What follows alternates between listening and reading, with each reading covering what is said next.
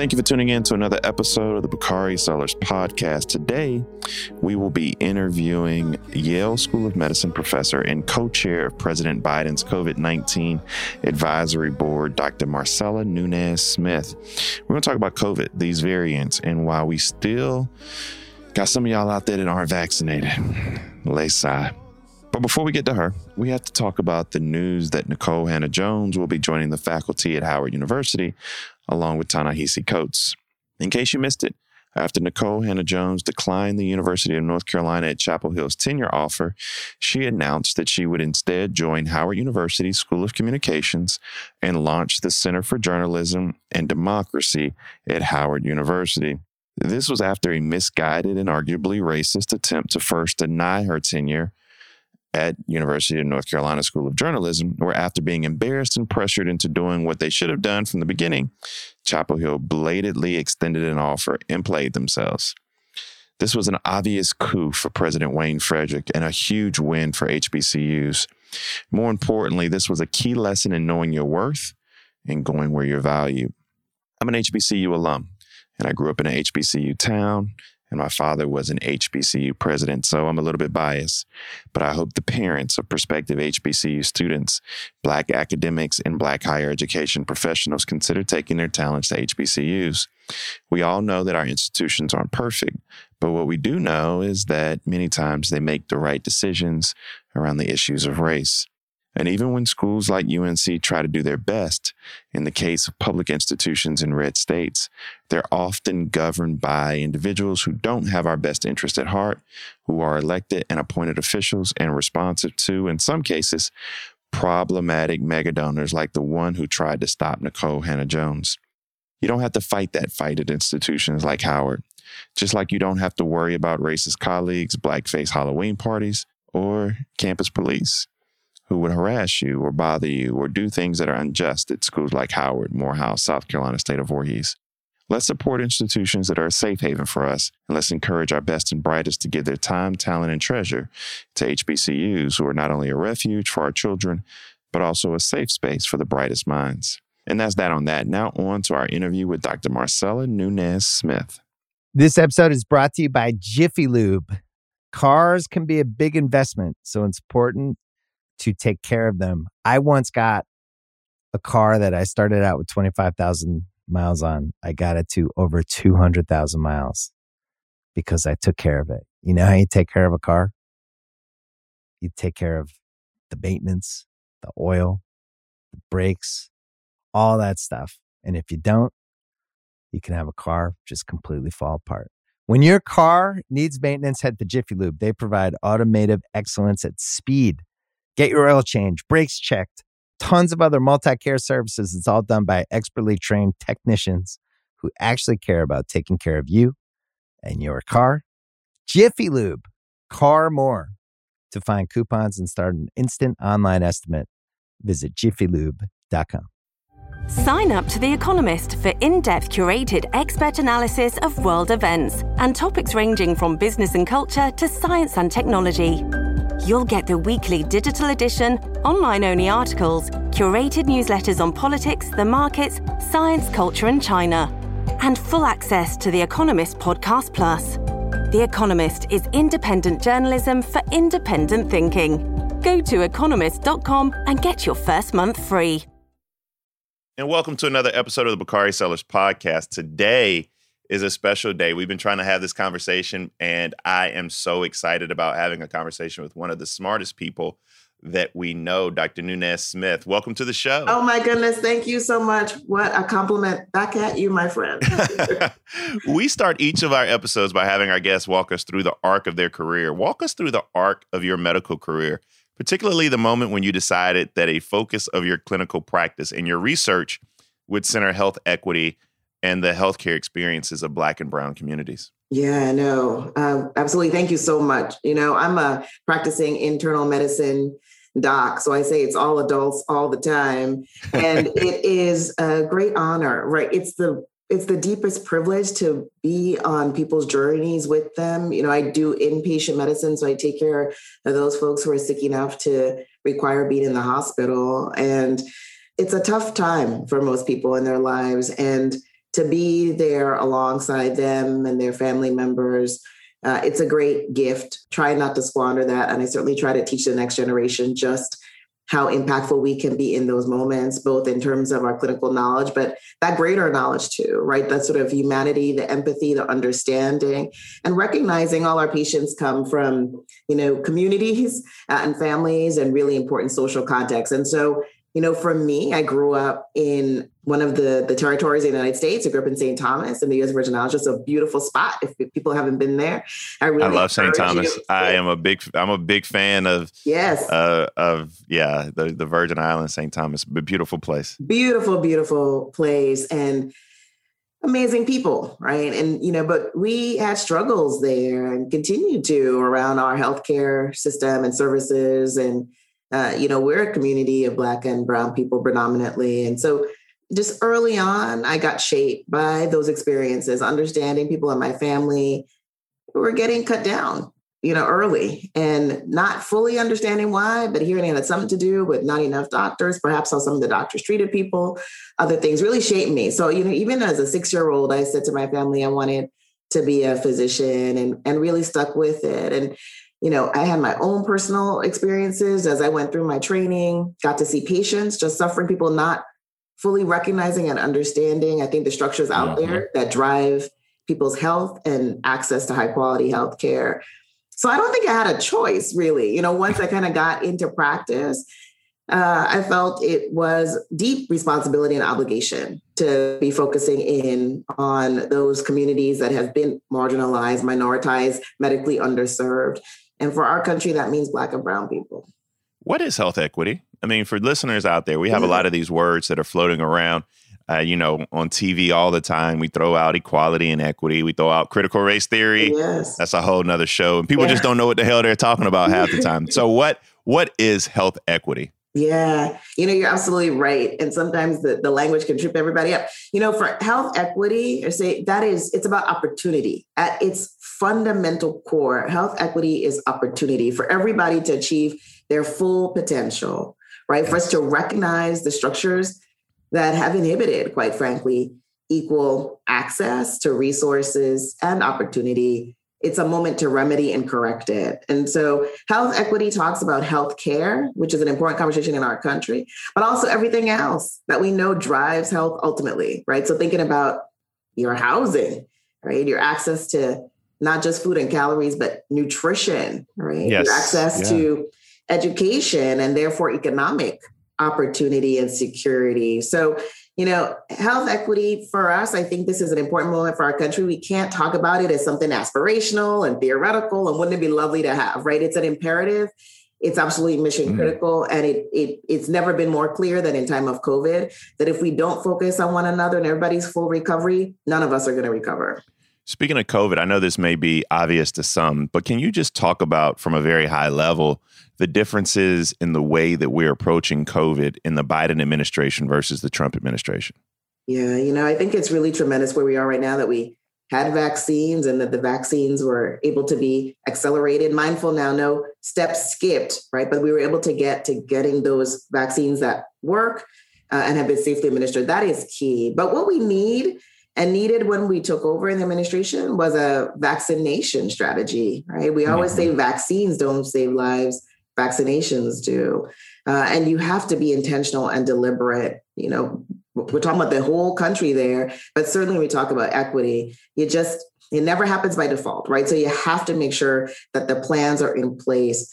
And so, the president revealed day one the national strategy for combating COVID-19, and that's what was needed. There wasn't one. We didn't inherit one from the prior administration, but it's forward looking. There's lots to do, and executing on that national strategy has been top of mind for the president, the vice president, the entire administration. And within the first 3 weeks of the administration, the president stood up several direct federal vaccination channels, right? So supplementing the work done by states and locals, absolutely. But importantly, these federal channels, each one with equity at the center. That is important. And that's different. I mean, COVID for many of us during the Trump administration will always be remembered as the imagery will be president of the United States with breaking news, just being escorted out of the White House, sickly, headed to the hospital because he was suffering from COVID himself. I want to talk about variants. Yeah. I mean, while I have a government official, I want to talk about two things with government officials. One is variants. The other are UFOs. You can't help me with the UFO discussion, but I'm going to have that conversation with somebody. Can you explain to listeners what a variant is and exactly what is the Delta variant and what specifically about this variant concerns medical professionals like you? Yeah, no, absolutely. We are watching these variants. So again, just in terms of, what is a variant? What are we talking about? The viruses, all viruses, they mutate all the time. That means they change, right? They transform. They're trying to get more efficient, right? Better at what they do. So we always know that that's a risk. It's going to be with SARS-CoV-2, which is the virus that causes COVID-19, just like with any other virus. The challenge is that some of the mutations are going to be ones that are of clinical significance, right? And when we're talking about SARS-CoV-2 and COVID, what that means is some of those changes in the virus are going to make it easier to transmit from one person to another. Some of those changes might make it more likely to cause really serious disease. So we're always paying attention. There are several variants that have been identified already. We're talking about Delta variant today. That's a variant that was first described in India. It's here. It's around the world, really. We've found. It's ravaging. It's ravaging Israel, and Israel was the UK. I mean, we have to learn the lessons from across the sea and see what's going on, especially young people. Right. So that's a real concern. When we look at the UK, we see people 12 to 20 years old really carrying the brunt with Delta variant. It's well on track to become the dominant variant here in the United States. So I got to say that again, right? Well on track to become the dominant variant here in the United States. And we know Delta can be transmitted. When I said a clinical concern, CDC says this is a variant of concern. It can transmit more readily person to person. That's bad. And as well as it can cause worse disease. So we have to track it. In the US, the vaccines that we're using, particularly. That was my next question. I got Pfizer. So am I good with the variant in Pfizer? Because, Pfizer, Moderna, and they long distant cousin Johnson & Johnson. We all got these vaccines. Most of us do. Are we cool against the variant with these vaccines? Yeah, well, the good news that I say to people is the evidence is strong, particularly for the mRNA vaccines, that's the Pfizer and the Moderna vaccines, that there's a high degree of protection conferred against Delta. So basically, yes, right, if you've been fully vaccinated. And I want to just take a minute to say to people, because, I know some folks who got one, right? One. Oh, yeah. One. They got Pfizer, Moderna, they got that first one, and they said, I'm good. And I'm just here to tell people it's not going to protect you, right? And that's right. That's like taking the bread without the blood. Like you can't just just have the wafer and don't dip it. Like that just you gotta have both. Amen. Right. You gotta have both. And so if you only have one dose, we're down to like 30%. When we look at effectiveness. So, you don't want that. So definitely get that second dose. If you've got Pfizer, Moderna, you got to get that second dose, really critical. And then fully vaccinated, remember 2 weeks after that second dose. So I see some folks who kind of walk out after the vaccination and think it's, mask off and everything, but you got to get fully vaccinated. So really encouraging people. I always say, the vaccination saved lives. But if you're still looking for additional reasons, like the Delta variant is one, to go out and get vaccinated if you haven't already.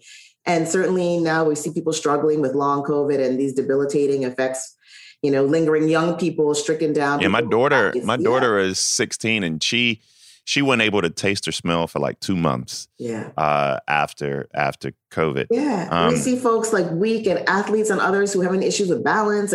So it can really range and you never know. And it's a gamble we don't have to take. So, absolutely watching Delta, get vaccinated. When do I have to get my booster shot, or will I have to get a booster? Because vaccines wear off, don't they? Yeah, this is a great question. Certainly as an internal medicine doc, I talk to adults about vaccination all the time. In our country, we've lacked a adult vaccination program. So I think this is an opportunity for us to revisit that, because before COVID-19, there were many vaccines we recommended for people, including things like influenza vaccine, which we know you have to take an annual, right, every year basis for that to be effective. You know, the science is still in motion around when people will need boosters. Certainly from the Biden-Harris administration perspective, we're planning for all the scenarios. You know, it's really likely that there might be some groups who need the booster before others. You know, we think about age, for example, and that immunity might wane first there. Of course, we're talking about boosters with the same things we've been getting. Just another point of clarification. Some people say, like, are we changing the vaccine formula, right, against some of these variants and other things? So all things are absolutely being considered. The administration is going to be well positioned regardless of where the science takes us, always, of course, following the science, the evidence, the data. Oh, that's so refreshing to hear that science matters. What would WWFD, what would Fauci do? Yes. I wanted to, let's talk about kids for a minute in vaccinations. There was just some news about heart inflammation in children who received the vaccine. How do we process that? And what's your advice to parents with children who are eligible for the vaccine and are on the fence about getting their child the vaccine? Yeah, absolutely right. I'm a parent too. I talk to lots of parents all the time. I mean, you are as well. So there are lots of folks in their houses now around the kitchen table having the same conversation. So what you said is that, you know, with the evidence that's come in, people have to keep in mind, of course, the millions of shots that are being given. Correct. But certainly there was a signal. The FDA recognized it, as did the CDC. Another note there that our surveillance systems work in this country. That's positive. And that we, again, guided by science, out of abundance of caution, people take deep dive looks at the data. So these heart conditions, inflammation of the heart, myocarditis, some cases of pericarditis as well. These are big words that sound scary. People, you know, recover from these conditions. Really important to say this is found in some folks who are younger, a little bit more evidence in males, but again, overall, few cases. And again, people on the road to recovery. What I want to bring up for folks is we often talk about kind of the vaccines versus nothing, but we have to talk about the vaccine versus the virus, right? That's the choices we have in our country right now. The virus infection with COVID-19 causes these same conditions and often more severe versions of myocarditis, pericarditis, and others. So we always use this phrase, right? The benefits outweigh the risk. So people need to keep in mind, what are the risk of vaccine versus the risk of the virus, right? And the risk of the virus are real. We're seeing young people in the hospital. The CDC released a report showing that in our country, that's who's getting hospitalized now are younger people. I know as a parent, I'm grateful, right? I've got kids spanning, right? One child just turned 12, so we're getting vaccinated. Now the twins are only 8, right? So we're eager and waiting for that. So that was my next question. So when do you think, or where is the science pointing us on when younger children will be able to be vaccinated? Yeah, so really critical for people to know that the clinical trials guide these decisions, right? The manufacturers have to submit evidence to the FDA showing that they have tested the vaccines, the vaccinations in the age group that we're talking about. So we had those data for 12 and older. That's where we are. The clinical trials have been ongoing for those younger children.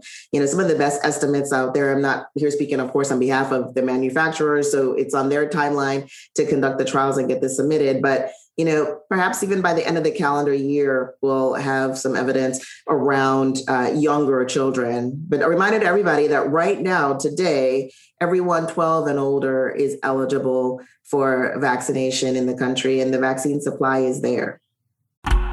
Oh, such a clutch pickup, Dave. I was worried we'd bring back the same team. I meant those blackout motorized shades. Blinds.com made it crazy affordable to replace our old blinds. Hard to install? No, it's easy. I installed these and then got some for my mom, too. She talked to a design consultant for free and scheduled a professional measure and install. Hall of Fame son. They're the #1 online retailer of custom window coverings in the world. Blinds.com is the GOAT. The GOAT. Go to Blinds.com for up to 45% off. Blinds.com. Rules and restrictions may apply.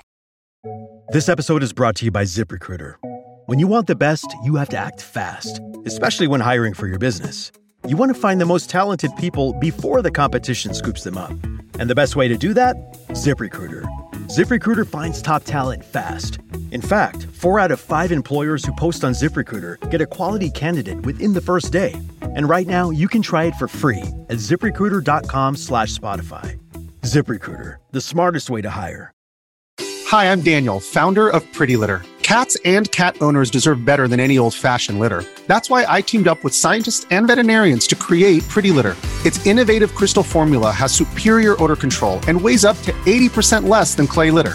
Pretty Litter even monitors health by changing colors to help detect early signs of potential illness. It's the world's smartest kitty litter. Go to prettylitter.com and use code SPOTIFY for 20% off your first order and a free cat toy. Terms and conditions apply. See site for details. That's dope. So talking about the vaccine supply, maybe you can help me dig in a little bit to the Biden administration strategy around vaccine diplomacy. I mean, we have some really cool words that we are coming up with these days, where we would buy millions of doses of the vaccine and distribute them around the world. Who are the key global players that the administration would work with? And how do we ensure that the vaccines actually get to our friends in African countries like Liberia, for example, where vaccination rates are exceedingly low and vaccine supplies are almost non-existent? How will the administration decide which countries get to the front of the line? Yeah, no, these are phrases that we didn't have, a year ago. You're right. I know. Corey, like, vaccine diplomacy, what does this mean?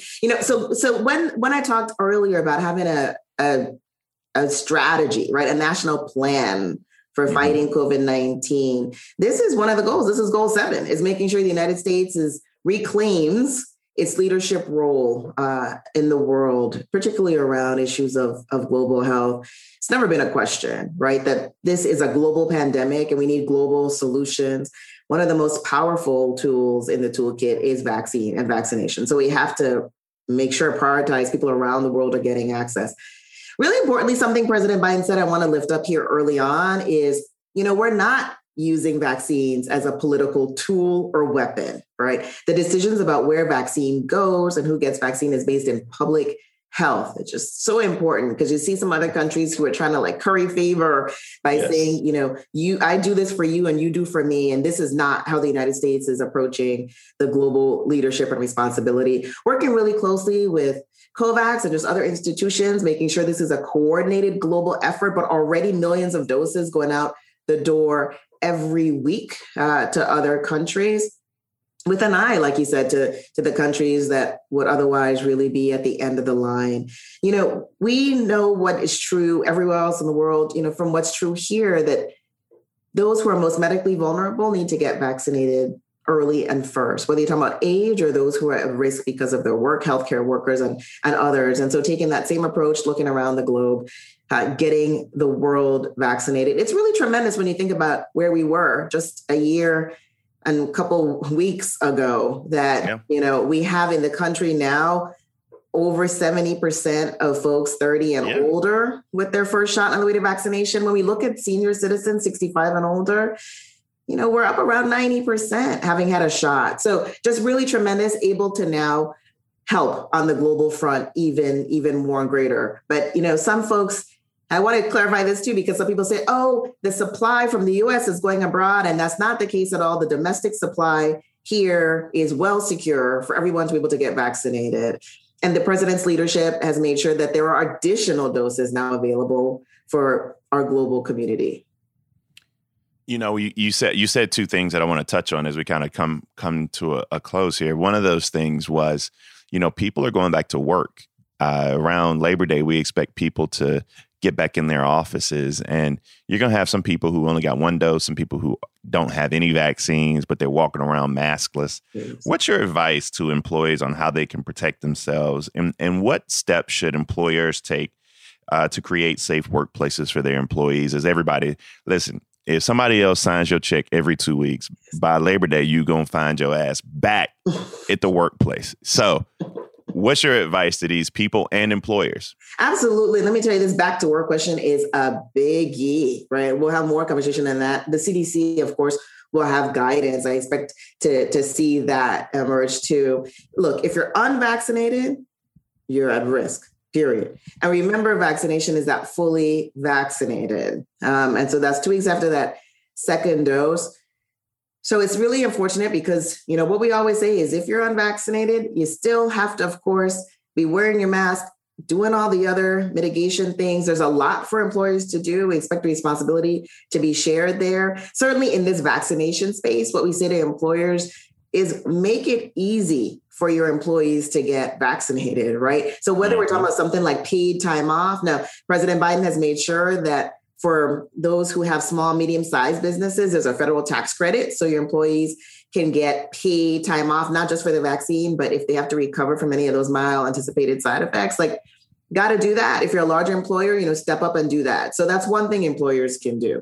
There's also a partnership now with the American Hospital Association. Really grateful for all these collaborations. This is a whole of society approach to getting us on the other side of the pandemic. But, employers, you can host a vaccination site right at work. So people can get vaccinated at the same place they work, right? So this is really key to think through all of these different ways to connect employees with vaccine as step one. And then making sure, of course, that all those protocols are in place following a lot of the guidance the CDC has already issued, things like air quality and ventilation and checking all of those. But you're absolutely right. I mean, I've gotten my email. I'm still working at Yale. I've got my email about being in the office. I think a lot of people are starting to get their communications, going to be back to work. So yet another reason, of course, for people to get vaccinated now.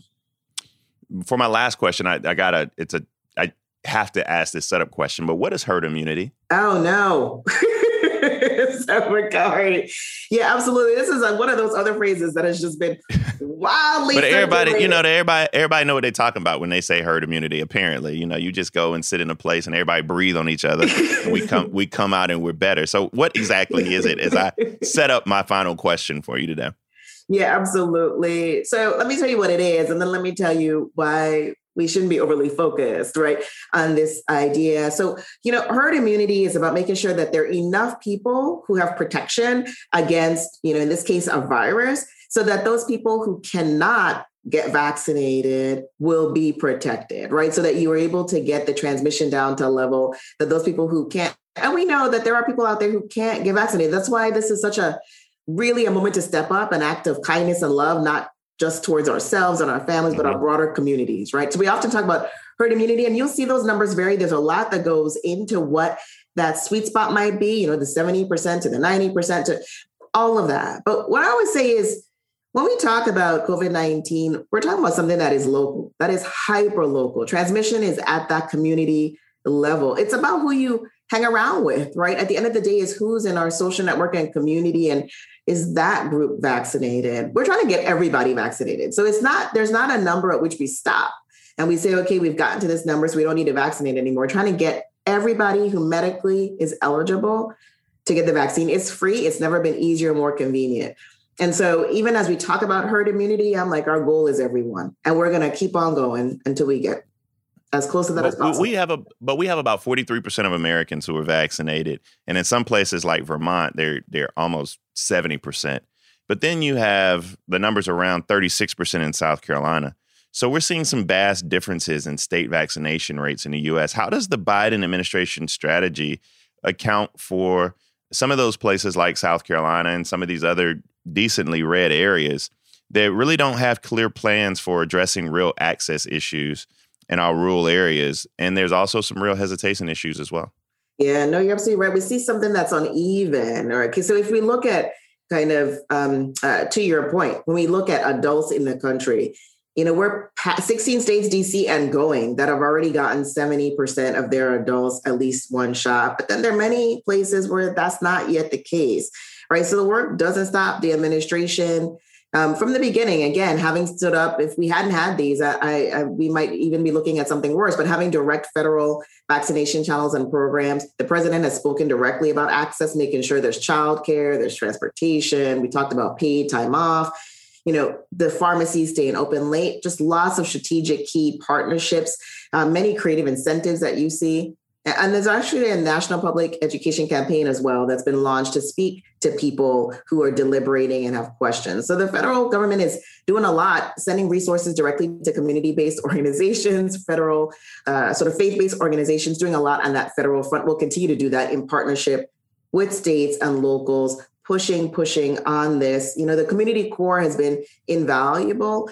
Up now over 10,000. That's an underestimation of community partners who are working closely with the federal administration to get the information out and get people vaccinated. So lots to do. But, at the end of the day, this is that collaboration with the local leaderships. It's going to be it's going to be door to door, right? When we talk about rural, we have a relationship with rural health centers and clinics as well. But it's that canvassing. It's going door to door with people who are trusted and trustworthy in community. So absolutely still more work to do in areas where we see that lagging vaccination rate. Bakari, we are worried about localized surges.